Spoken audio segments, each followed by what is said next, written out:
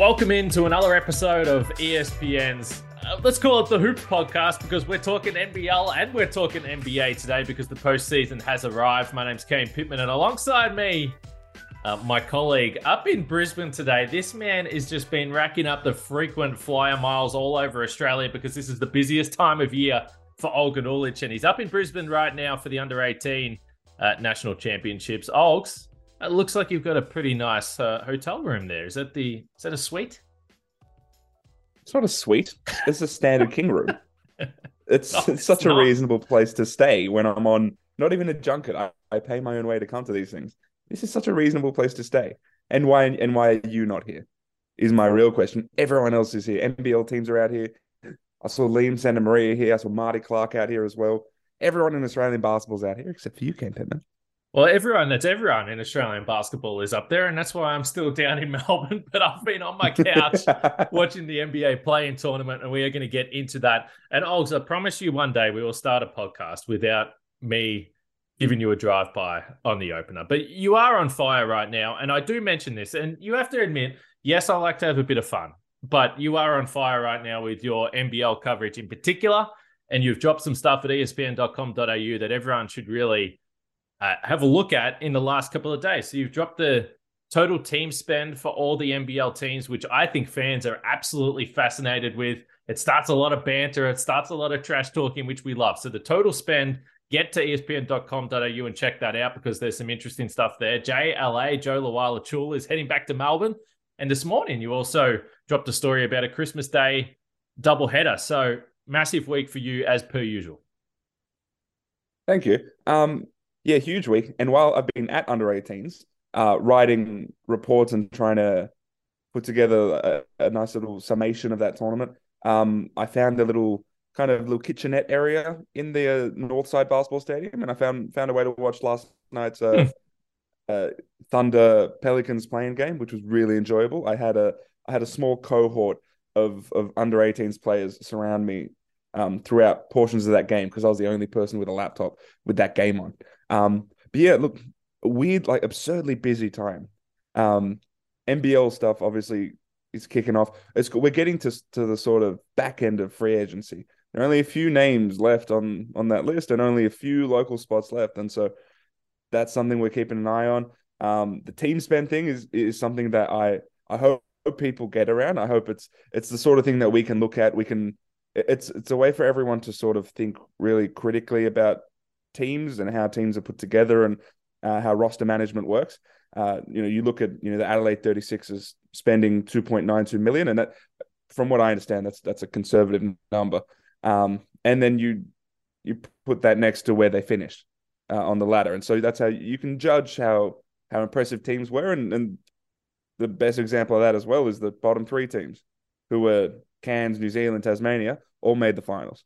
And so it's a really weird phenomenon. There's no correlation between success and total spend. It's a lot of fun. But yeah, let's start on NBA stuff because Giddey just went crazy, didn't he? He did. And we spoke on the phone last night, a few hours after the game. It was probably 4 or 5 hours after the game, actually. And you obviously, particularly if listeners aren't fully aware, you took a little break from your reporting there and you're working with the Giddey camp. So I imagine, even though you are a fully unbiased reporter, we totally understand that. I imagine that there is obviously some connection there with you and Josh. So I imagine it was pretty exciting for you. But I had told you, I said I was still just buzzing last night about, yes, what Josh Giddey did, but also this game was just awesome. And the play-in tournament, people have their own opinions, but when you get two really, really young teams like this, desperate to make that number 8 seed, desperate to just give themselves that postseason experience. The Pelicans got it last year, but the Thunder haven't had that. And I think they're ahead of schedule, but this was just two teams that really wanted it. And for the Thunder to get it done on the road and Josh Giddey to get it done on the road, this is a game. I don't care whether it's the 9v10. This is a game that I think if you're an Australian basketball fan or you work in the business like we do, you're going to remember for a long, long, long time. And I like it because playing game. So fans and just regular, the casual NBA watcher may not watch the Oklahoma City Thunder consistently For throughout a sure. season. They probably wouldn't watch the Pelicans consistently throughout a season, especially with Zion going down. I get it; they're maybe not as palatable to watch as they could be. But you look at both of those teams. You look at the shot making from that game. You look at the pieces that they have. I think, especially defensively on both teams. And there's just so much hope for both of them. And I agree, the Thunder are absolutely ahead of schedule. For them to effectively have a similar roster, except adding, Jalen Williams, the other Jalen Williams, and not even Chet Holmgren, who's been out with that this frank injury for the entire season. They basically just added two rookies. Had Shai Gilgeous-Alexander take a giant leap. Josh Giddey took a giant leap. And that turned them into a playing team, and they're one win away from being the eighth seed in the West, which is unbelievable considering they still have Holmgren to add, and they still have a giant chunk of cap space to fill. Millions of first And they round have picks. millions of picks to use either as assets in trades or to use them. And so the team is just really, really well constructed. And they're also both teams, but I think the Thunder in particular, they're just really fun to watch. You've got Shai Gilgeous-Alexander, you've got J-Dub, Jalen Williams, you've got Josh Giddey. They just have really fun creators on this team, and I think just their identity is really cool. I think the win was well deserved. It was, and I already mentioned the fact that they do it on the road, which is a big step for a young team. So regardless, they now play Minnesota.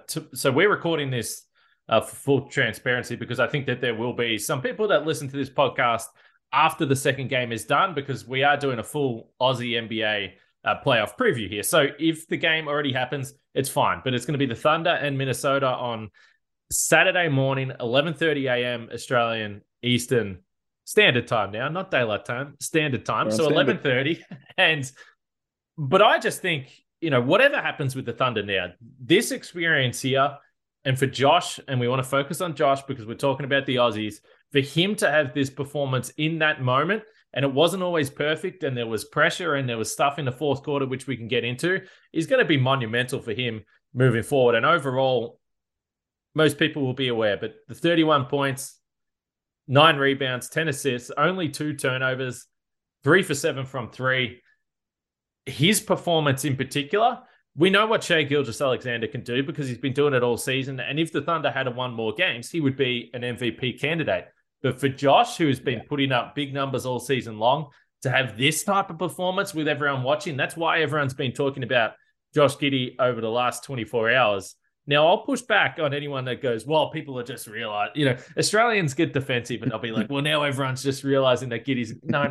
Everyone knows that Josh Giddey is a good player. There's been no Josh Giddey disrespect out there. But when you put up a performance like this in front of everyone, naturally, you're going to be the talk of the town.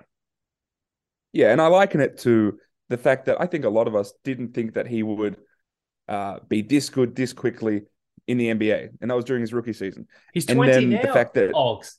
He's 20. He's 20.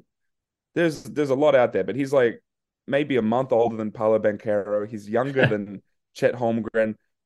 He is younger than I saw this, younger than most of the projected top 10 picks in the upcoming draft, right? He is a baby relative to the rest of the league and even the guys coming into the league this coming season. And it was a surprise. And even as part of the Giddey camp, we were surprised at how quickly he was able to rise up to that level. And the thing with him is he's always been able to play up to the level that he plays in. But the fact that he was able to be so effective so quickly was surprising. And that was extremely impressive. And I think that there's a similar thing here where it's his first postseason experience, the first time he's been in a do or die sort of game at the NBA level. And he was able to just rise to the occasion. And outside of the one moment where he got hit below the belt, he looked really just calm and composed throughout all of it. And I think that's the most impressive thing, the fact that he's able to keep control of the pace of the game, which is something he does throughout a regular season, but to keep doing that in a playoff environment with not a terrible defensive team in the Pelicans, I mean, that's unbelievably impressive. And again, I feel like we're going to get in that Jason Tatum territory where we keep talking about how old he is because it is important. But it is important. He's 20 years old, and so he's quite literally he's not scratching the surface yet on what he could do. And I just wonder if the Thunder are able to keep this group together for the next few years, like what they're going to be able to do if they all grow together at the same rate.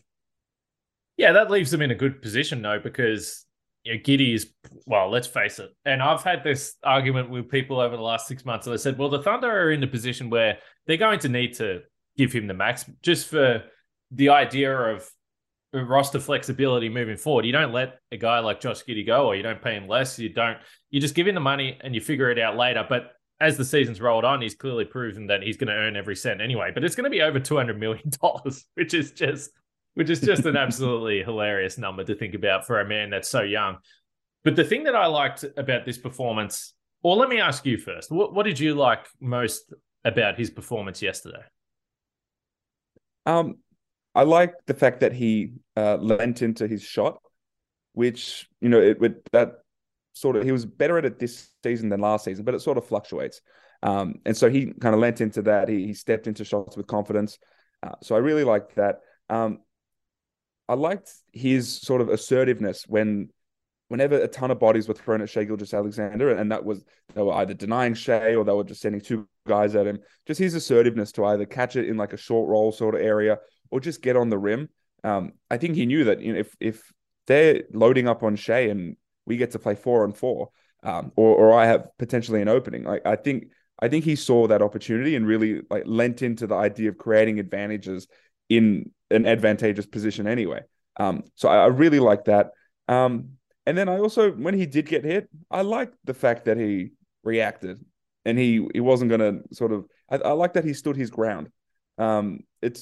It might be daunting for a young guy in a playoff environment, and it was Josh Richardson, who I guess is a veteran who's sort of seasoned. I get it might be tough to sort of stand up for yourself in that environment. You might be a bit scared. No, I think he knew that in order to kind of sort of lift his team and to keep the momentum on his team side, he needed to react emotively. And I actually think that helped. And I think that's like a part of his growth as well, as far as, yeah, like I'm going to stand up for myself. I'm going to lean into these environments. I thought he was in control when he did it. He started walking towards him, but I never felt that he was going to launch himself at Josh Richardson. But then afterwards, No. I liked it was like a mature veteran points that he gave him. It was like a disappointed father. And he's like, don't do that again. And I liked it. That is, he does come across the way he plays, the way he controls the offense. He's a mature player for someone that is so young. And I thought that was a mature response. He didn't take it too far, but he absolutely alerted everyone in the building to what just happened, which is also something that you need to do as well. I don't know whether he was really that rattled or hurt from the hit, but it happened. It was a flagrant foul, and he made sure everyone was aware of it. And then just the old man father, don't do that again, young fella. So I loved it altogether. I thought it was awesome from Josh Giddey. Now, after that, and this is what I like about this, after that, there were a few moments and things didn't go perfectly well for the Thunder. So he splits those free throws. So he hit the first one, which is a big moment because the crowd's booing. He almost had a little smile on his face. It looked like he was enjoying it. But then after that, things got a little challenging for the Thunder. And over the final few minutes there, he had a couple of turnovers. He was 0 for 3 from the field. And it's like, okay, are the Thunder, young team, are they going to cough this up? And it wouldn't have been his fault, to be clear. But then he gets to the free throw line with 12 seconds to go on the road in that moment, and he knocks them both down. And that is huge. That is a great that is great composure from him and confidence and ability to soak in the moment and get it done. And credit to the entire Thunder team, who were the youngest team in the league. For I think they went 8 of 8 from the free throw line down the stretch. That's really tough to do, let alone in a play-in game, let alone on the road, let alone having never been there before. That's unreal for a team like that to do that.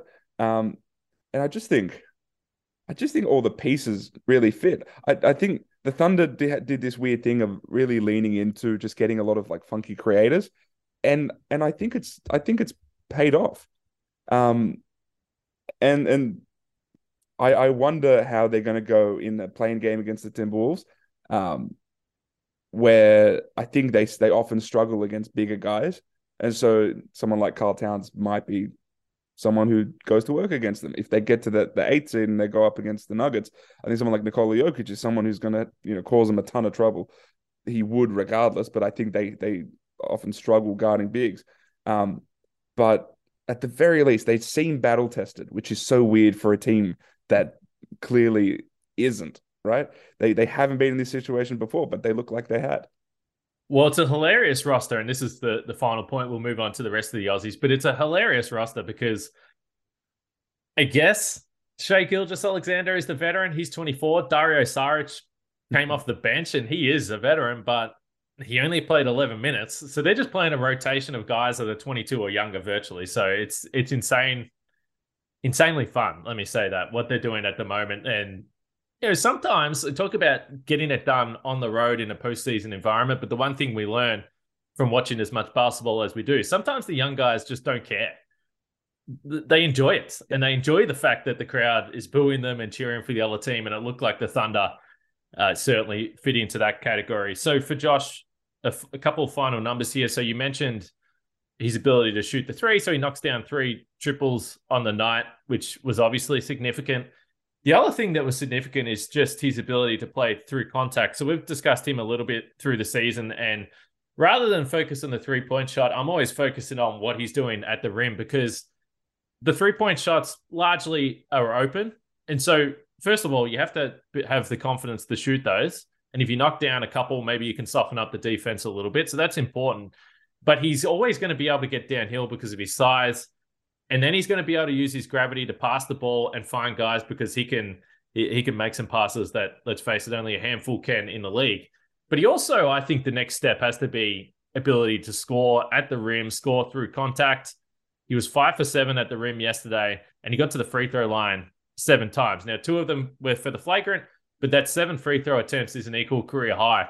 Getting to the free throw line just isn't something that he's done over the first couple of seasons of his career, which is fine because he's so young, the physicality. But I think we've seen real growth this season, and he was 57% at the rim as a rookie, 62% this year. So I think we'll start to see that continue to progress because he's got nice touch, and obviously he's got the size. It was one of the things that he put an emphasis on this past offseason, which was adding size to his frame.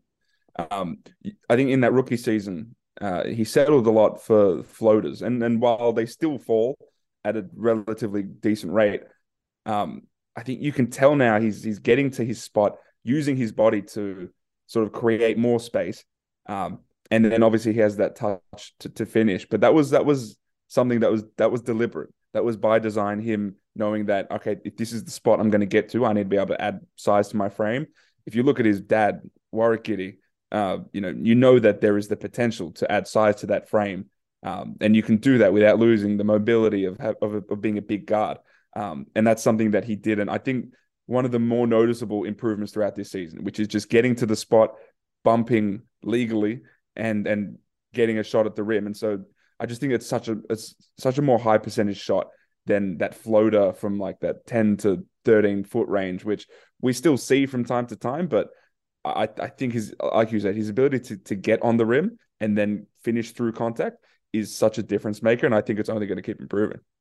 It should, but nonetheless, it was exciting to see that in his first postseason game. The other Aussie in that game didn't see the floor, Dyson Daniels. Just a quick note on his rookie season overall, because I think it's been spectacular. And the Pelicans have gone through a bunch of different injury stuff. Obviously, Zion, you mentioned that at the start of the podcast.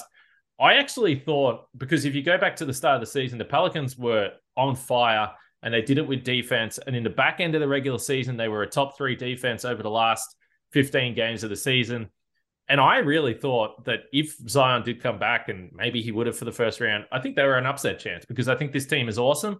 But the fact that this team is so awesome, and Dyson Daniels still played 59 games, logged over 1,000 minutes, and got real defensive reps on some of the best players in the league, I think this is a huge success this rookie season for him. And I think he was above expectations. And I'm surprised he didn't get any burn in that playing game, because I think they had played him in important moments. And I always wonder what someone like Dyson Daniels could do if he was on a bad team with opportunity. Would he put up, a similar line to what Giddey put up last season with Oklahoma City? I think there's a real chance that could have happened. But I think the fact that he's been able to step into a role and basically just do his job, just what's needed of him, with the Pelicans when they've had a pressure to win. I think that's a really unique kind of experience to have. And I think what we've seen from him, I think the shot is more real than I thought it was going to be coming in.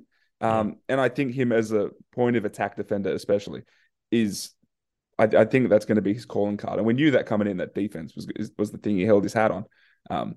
But I think just from the glimpses we've seen, and contextually, it's important to know where the Pelicans were as far as how much they wanted to compete and how much rookies play for competitive teams.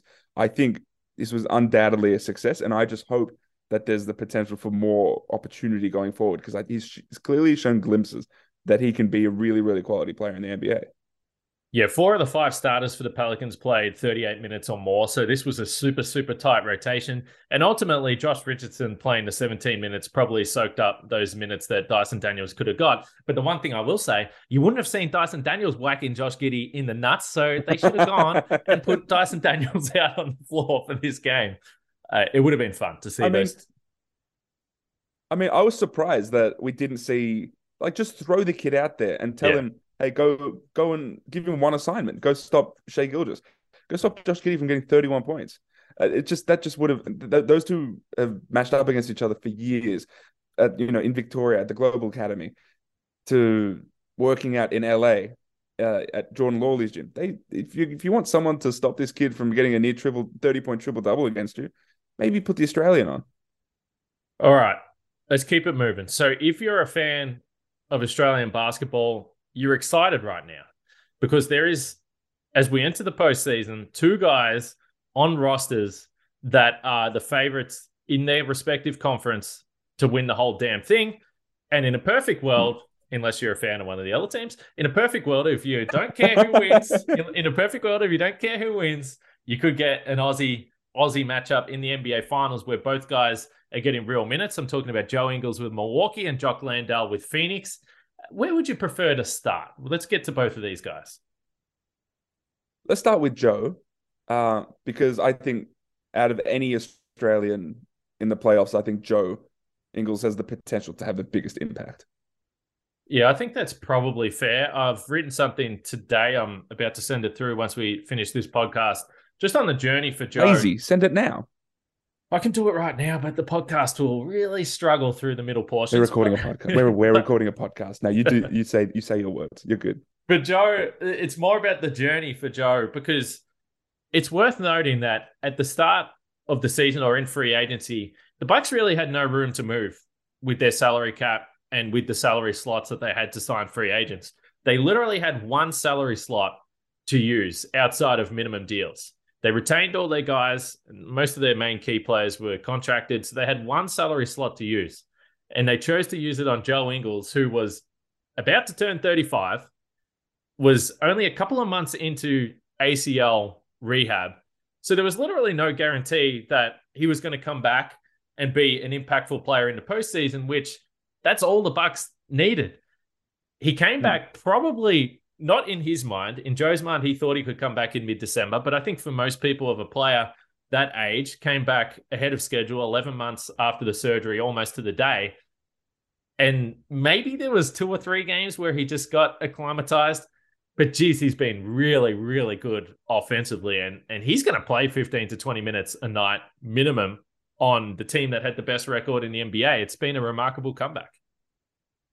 And I feel like we knew, basically, if he was going to come back healthy, and there was no reason to think that he wouldn't, then we knew that his skill set was just going to slot in really perfectly with that team across a bunch of different levels. Like we talk about, all right, you have Giannis as the head of that snake and the attention he draws. What do you need? Oh, you just need guys who can widen the floor. So Joe Ingles, you're a no-leave shooter, put you in the corner, they leave you. He's shooting 50% from 3 over the past 2 months. He's really impressive, and we know what he is as a shooter. He's demonstrated as a shooter.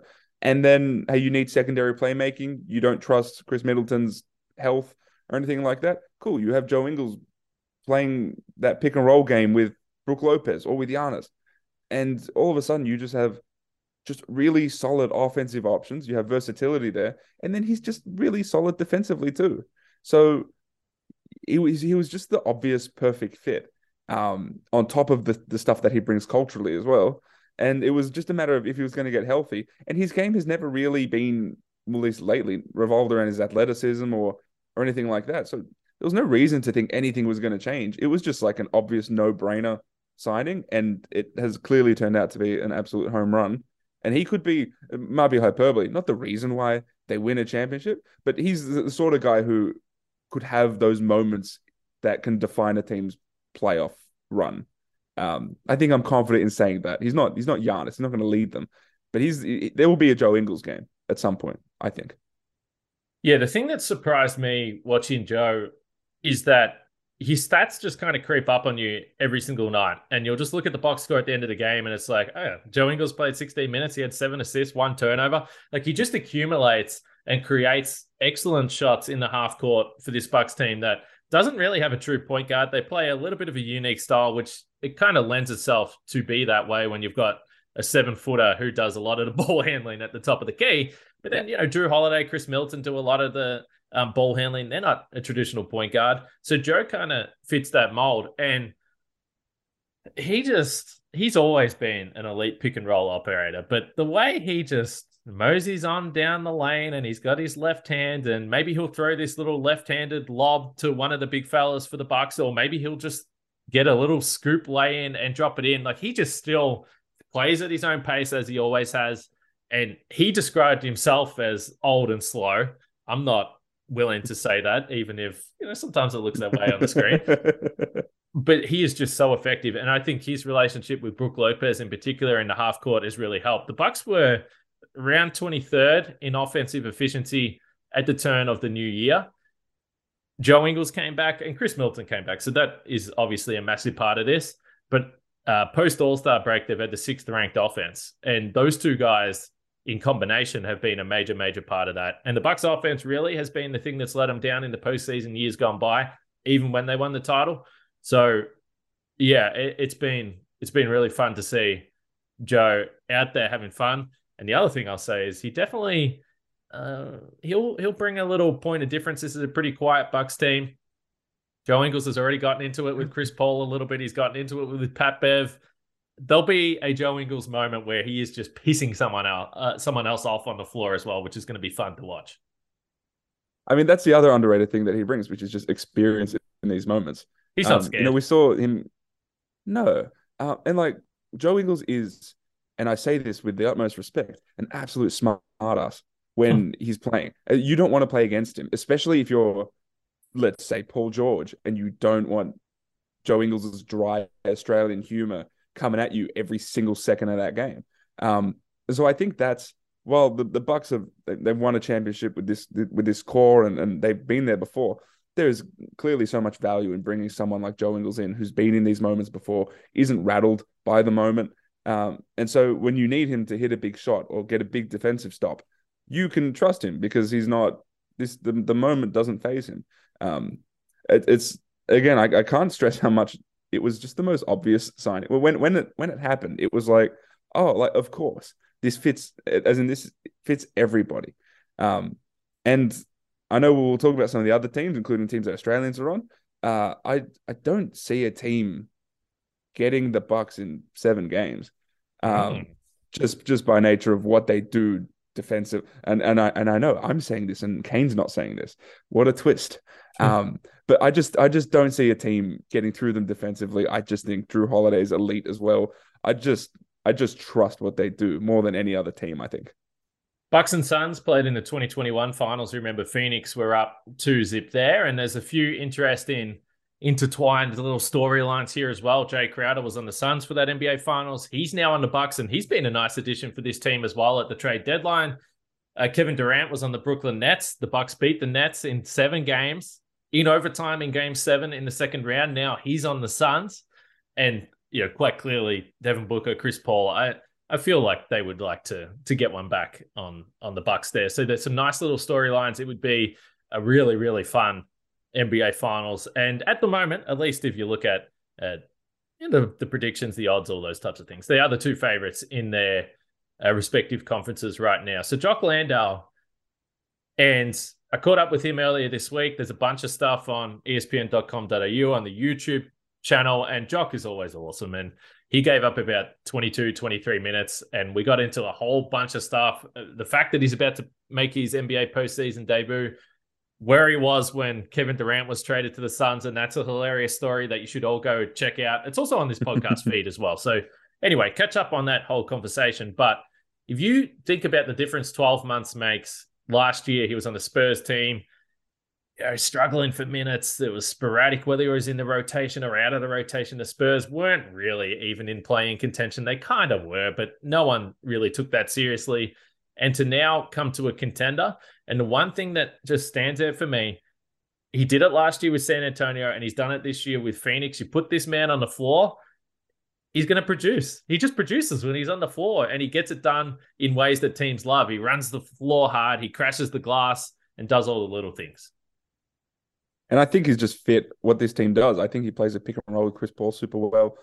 I don't want to underestimate the fact that, and I don't know how much stock to put into it, but he led Melbourne United to an NBL championship. So, and he's been part of, playoff, really intense playoff environments in Europe as well with Zalgiris and with Partizan as well. So, he's been in, high pressure environments before. And so as much as the NBA is a different beast, it's I'd be more scared to play in front of a European crowd than an NBA crowd.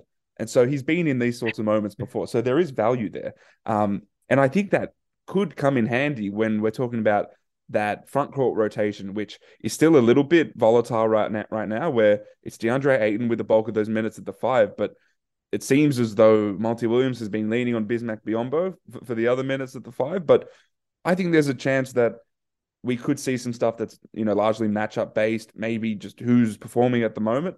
And I think there's just trust. There should be trust that if you put Jock Landale on, he'll be able to produce really effectively on both ends. So it wouldn't surprise me, even though the rotation currently seems like he's maybe sort of 1 foot out of it.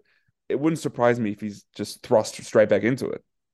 So this season, he's played 69 games in the regular season, over 1,000 minutes, which is significant. Again, on a contending team with a max player or thereabouts playing the 5, former number 1 overall pick in DeAndre Ayton. Last year with the Spurs, he only played around 50 games and 500 minutes. So he's doubled his actual on-court time, which is just huge. And the thing that stands out, you talk about the trust, they should trust Jock Landale, because if you look at the advanced stuff, and both Bismack Biyombo and Jock Landale have actually, it's pretty similar. Landale's actually played more than Biyombo, but if you look at the advanced numbers, the Suns are plus 7.9 per 100 possessions with Landale on the floor. They're plus 3.1 with Biyombo on the floor. So I think if at the start of the season you looked at it and you said, okay, well, what's the differences between these two guys? Well, Landale's a different player to Biyombo because he's going to space the floor. He can get in those pick and roll situations, and he can flare out to the 3-point line and knock down a shot.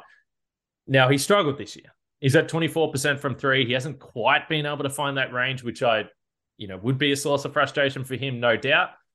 But defensively, you say, okay, well, can he hold up? Because Biyombo's a veteran. He's been around for a long time. He can defend. But the defensive numbers for the team are, again, better with Landale on the floor. So I asked Jock, have you been frustrated by this battle? What's the competitive nature like? He said, no, we get along totally fine. He said, when Bismack plays, I just have to remind myself, don't get frustrated, be a good teammate. You played major minutes this year. Don't get sucked into your own ego, which I think is a great attitude to have. And he's always open and honest about that. But I think he's going to play. I think he'll play in this matchup against the Clippers. Yeah, and again, we talk about him like a second-year player, but he's 27. Nah, he's been around, yeah. He's been around. He's gone through experiences that have sort of prepared him for this sort of moment. And you talk about that 3-point percentage. I think I would have to check, but he started really, really poorly from downtown. And so my feel would be that the second half of the season, he'd be hovering around 40%, not the most volume, but it hovers more around what we expect from Jock Landale based on what we've seen through the NBL and throughout his international basketball. And so, and compared to last season with the Spurs as well. So I think that's maybe slightly deceiving. I think he's better there. And yeah, the thing is, I just wonder, like, what's what's the difference between Landale and Biombo? As in, what are you getting differently stylistically? Like because the sense is that Bismack Biombo might be a more reliable defender or maybe just a better rim protector. But I don't know if the advanced metrics bear that out as far as who's actually more is the which lineup is more effective defensively. Um, because my feel is that that's still Landale, and then Landale at the very least gives you a post target on the other end. It gives you sort of like a creation option in the post. So I wonder in this matchup, especially against the Clippers, do you want to put sort of like for like with Landale on Zubac? Like, is that a thing that you want to do? I'm intrigued at the decision make what goes into the decision making for who gets the bulk of those backup 5 minutes. So Biombo did come up with a knee injury against the Lakers last week. I think from what I read that he's going to be okay to go at least anyway. So they'll have the option, but post All-Star break, I thought, and this is, you just throw out a random question and then you talk long enough to give me time to look up the answer for you. So that is why we work well together. We work so well together. So post All-Star break, Jock Landale, 257 minutes. Biombo 232 minutes. So again, they've really just split it throughout the season. So there's not much of a difference there. Jock Landale after the All-Star break in 18 games, 40% from three, which is what you said. How many attempts do you think he's taken from three out of 91 total field goal attempts? 40. Crazy. 10. So that gives you an idea of Really? how low that volume has been. Now, keep in mind that Kevin Durant has only played 8 games for the Suns. By the way, they're 8-0 when Kevin Durant plays so far. So keep that in mind entering the postseason. That's good. That's heaps good. A high percentage of his shots are coming from 2-point range. A lot of it is going to be him crashing the offensive glass for putbacks. Some of it's going to be him rolling to the basket. But when you're playing with Chris Paul, as you mentioned, but then Devin Booker and Kevin Durant, he's out there to set screens and crash the glass, run in transition, get those easy baskets. None of this is easy, but as far as like what he has to focus on, pretty simplified role when you're playing along Hall of Famers like he is. That's true. And yeah, I think he sort of plays that role with the Boomers too. Yeah, it's perfect, by the way. It's not a bad thing because if you think about how he's going to have a long career in the NBA, he's going to be doing exactly this. And that's why it's a big opportunity for him this postseason, because if he just plays really solid basketball, he'll set himself up for sure. He'll get a multi-year deal. I'm sure of it. Yeah, like because that's the thing. If let's say he's your fifth best, I'd say starter, but like the fifth best guy on the floor, as long as he brings energy, as long as he rim runs, crashes the boards, then that is the value you need. I think that's the thing people forget on how to actually gauge what a good basketball player is. It's not like dropping 20 doesn't really give any indication on how good a basketball player is. It's more how do you impact winning on a team, and with a team that has Chris Paul and Devin Booker and Kevin Durant and all these guys, you just need someone who's going to do the dirty work. And I think Jock has shown that over the past few years with the Boomers and then this season with the Suns that he can absolutely do that. And it's the sort of thing, again, we speak about Joe Ingles and the fact that he will have his moments. There is the potential for Jock Landale to have his moments. You can see, a Suns home game with him being that energy guy, maybe getting a double-double because he's crashing the board so hard. He has the chance to turn the tide for this Suns team to a point where, he can bring so much energy that he can lift them to maybe a win or two. All right, I reckon we can rip through the other Aussies that are in the postseason because certainly based on what we've seen during the regular season, it doesn't seem like there's going to be a big role for them, albeit they're in the chance to win an NBA title and crazy things can happen in games and you get thrust in there. So Daly at the moment is recovering from a right index finger fracture, which can be a tricky injury to come back from. The Kings have been awesome all season long. They enter the number 3 seed and they play Golden State. So a little California highway series there, and it's going to be fun to watch. I know that for damn sure. But Daly overall, I think he did exactly what we thought he was going to do. Mark Brown brought him in because this is a young team. He's going to be an awesome locker room presence. He can come in and play spot minutes here or there, but ultimately he's going to teach this team the habits that they need to be a winner, and they've done that. They've reached the postseason for the first time in 17 years. But Dele only played 200 minutes here. So even if, he's healthy, I don't think that there's a major role here for Dele in the postseason. But nonetheless, incredible, story to add to his career and everything he's done to be a part of this historic Sacramento Kings team.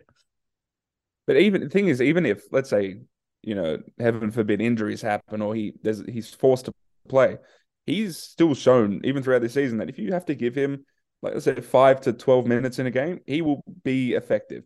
In that he will guard well. He will be your floor general in a really effective way. Like, he is still able to contribute if needed. But that just hasn't been his role. And I think his role has just, like you said, just be a nice guy. And it sounds so simplistic, but there's so much value in not having assholes on your team. And if you speak, we speak with players all the time.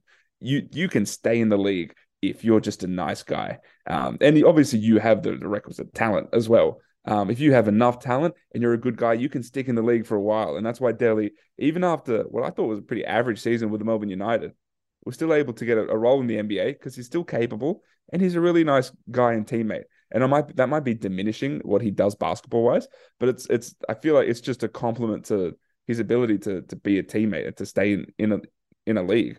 And so yeah, if you want a good sort of guide, like a good sort of like guiding voice behind this Sacramento team that hasn't been to the playoffs in 17 years, it's Matthew Dellavedova.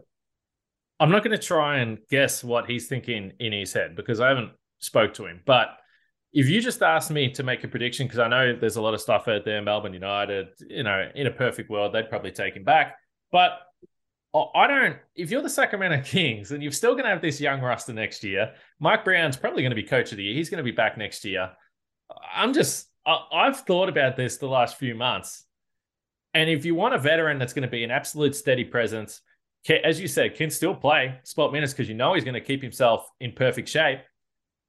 And imagine if you're De'Aaron Fox or any of these guards and every single practice, you got to go up against Dele. I mean, it's great for those guys as well. So I just can't understand, unless Dele wanted to come home, I didn't see why he wouldn't be back in Sacramento next year and get another minimum deal, which, by the way, is about I think it's a tick under 3 mil Australian. Yeah. And so keep in mind, that is at the very least 3 times what he would make in Australia. Yeah. From just as some reporting, I guess, the latest I was told was that United still trying to engage in those conversations. We're still in like a wait and see period. Nothing is done. Nothing is close yet. They do have a desire to sign Matthew Dellavedova. But in my mind, I would put a higher likelihood on him returning to Sacramento than I would him signing in the NBL next season.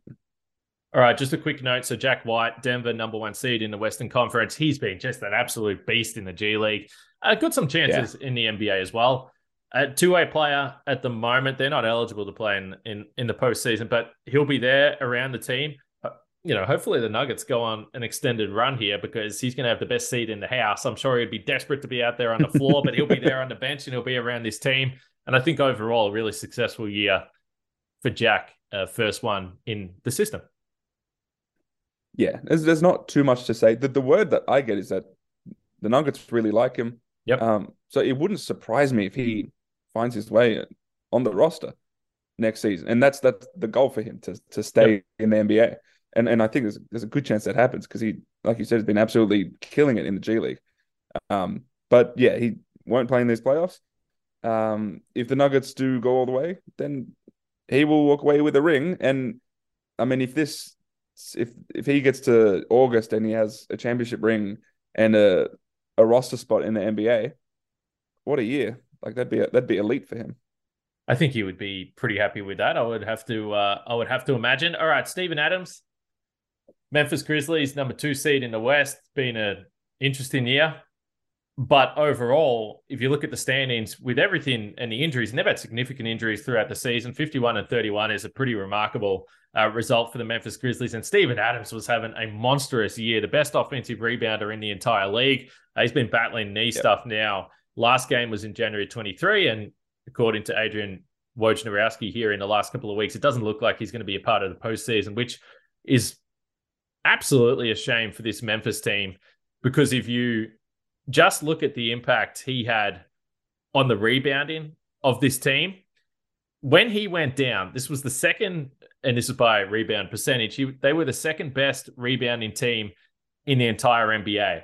Post All-Star break, they've been the 24th ranked total rebounding percentage team, and Steven Adams is the reason.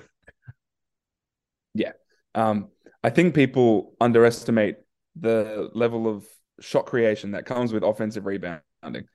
You are creating extra possessions for your team. That is an unbelievable thing to have, and so they've clearly missed him. It just sucks because he was in the middle of the best season of his career, and it's just a PCL sprain, and he's ruled out more than likely for the rest of the playoffs. I think that the Grizzlies are still good. They still have Ja Morant. They still have Jaren Jackson Jr. Like, they have great pieces, but I think there could have been a legitimate contender if Steven Adams was there. Again, someone who's been there before, someone who I think gives you those sort of intangibles you need in a playoff series. It just sucks. It just sucks for him and for them. Because he was clearly going to be unbelievably important for them. You worried about the Lakers in the first round? I wouldn't say that. I absolutely wouldn't say that. Okay, I like it. Some people are getting carried away right now, and the Lakers are a title contender. I'm not sure about that. No.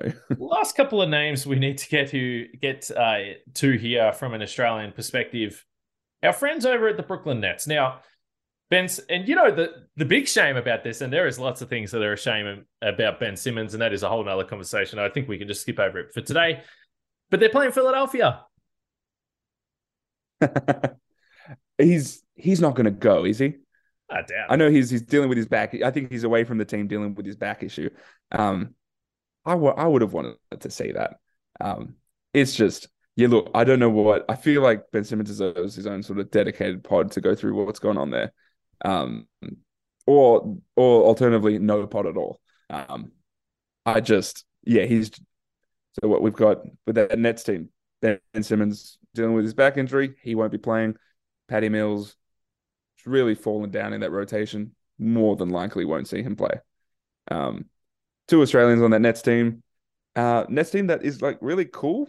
Like, Mikal Bridges has been awesome. They do it by committee. Like, they've been able to make things work. Even we thought that they might just stumble after getting rid of KD and Kyrie and all that, and they've been really good. I thought Patty Mills had actually been quite solid, but I just think the priorities lay elsewhere and trying to maybe develop other guys.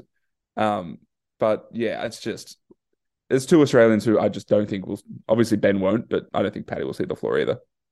I'm always the optimist with Ben, as I'll try to be.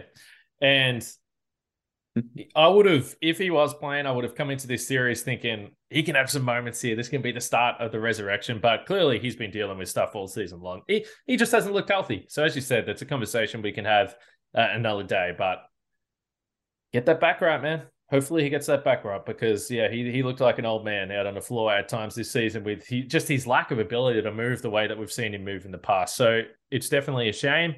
And as for Patty, yeah, it's been fascinating. The one thing that I would say, and you pointed to it, when he has got his chance to play, I mean, he's had some pretty big games this season. So big picture, firstly, I think that he'll have a couple of moments in this series where they need to put him out there and he'll knock down a couple of threes because he's always stays ready, as we know, a true pro.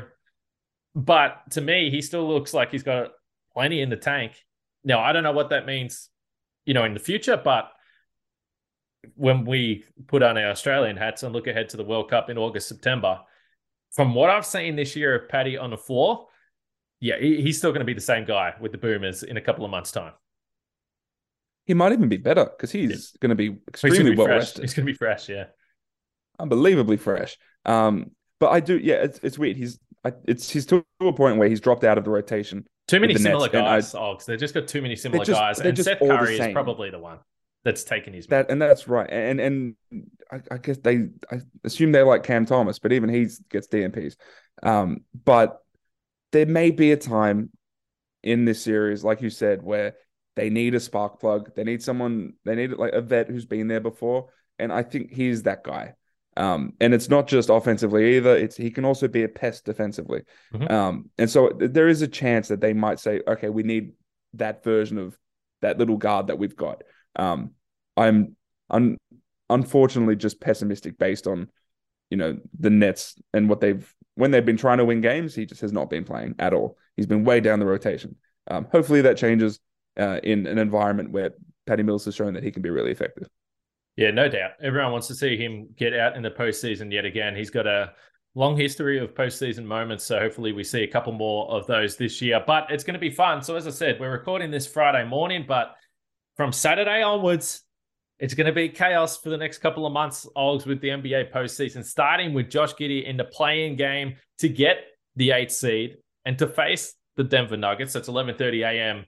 Saturday morning, and then the first round tips off on Sunday and rolls right through. So it's going to be nonstop. This is the first time we've been able to go in-depth in the NBA, but it's been a massive year for the Aussies over there. And as I said, I mean, I was just fired up last night. Like, it gets you excited as someone, if you're a fan, which, I don't care if I work in it, I'm a fan, and seeing these guys thrive is awesome.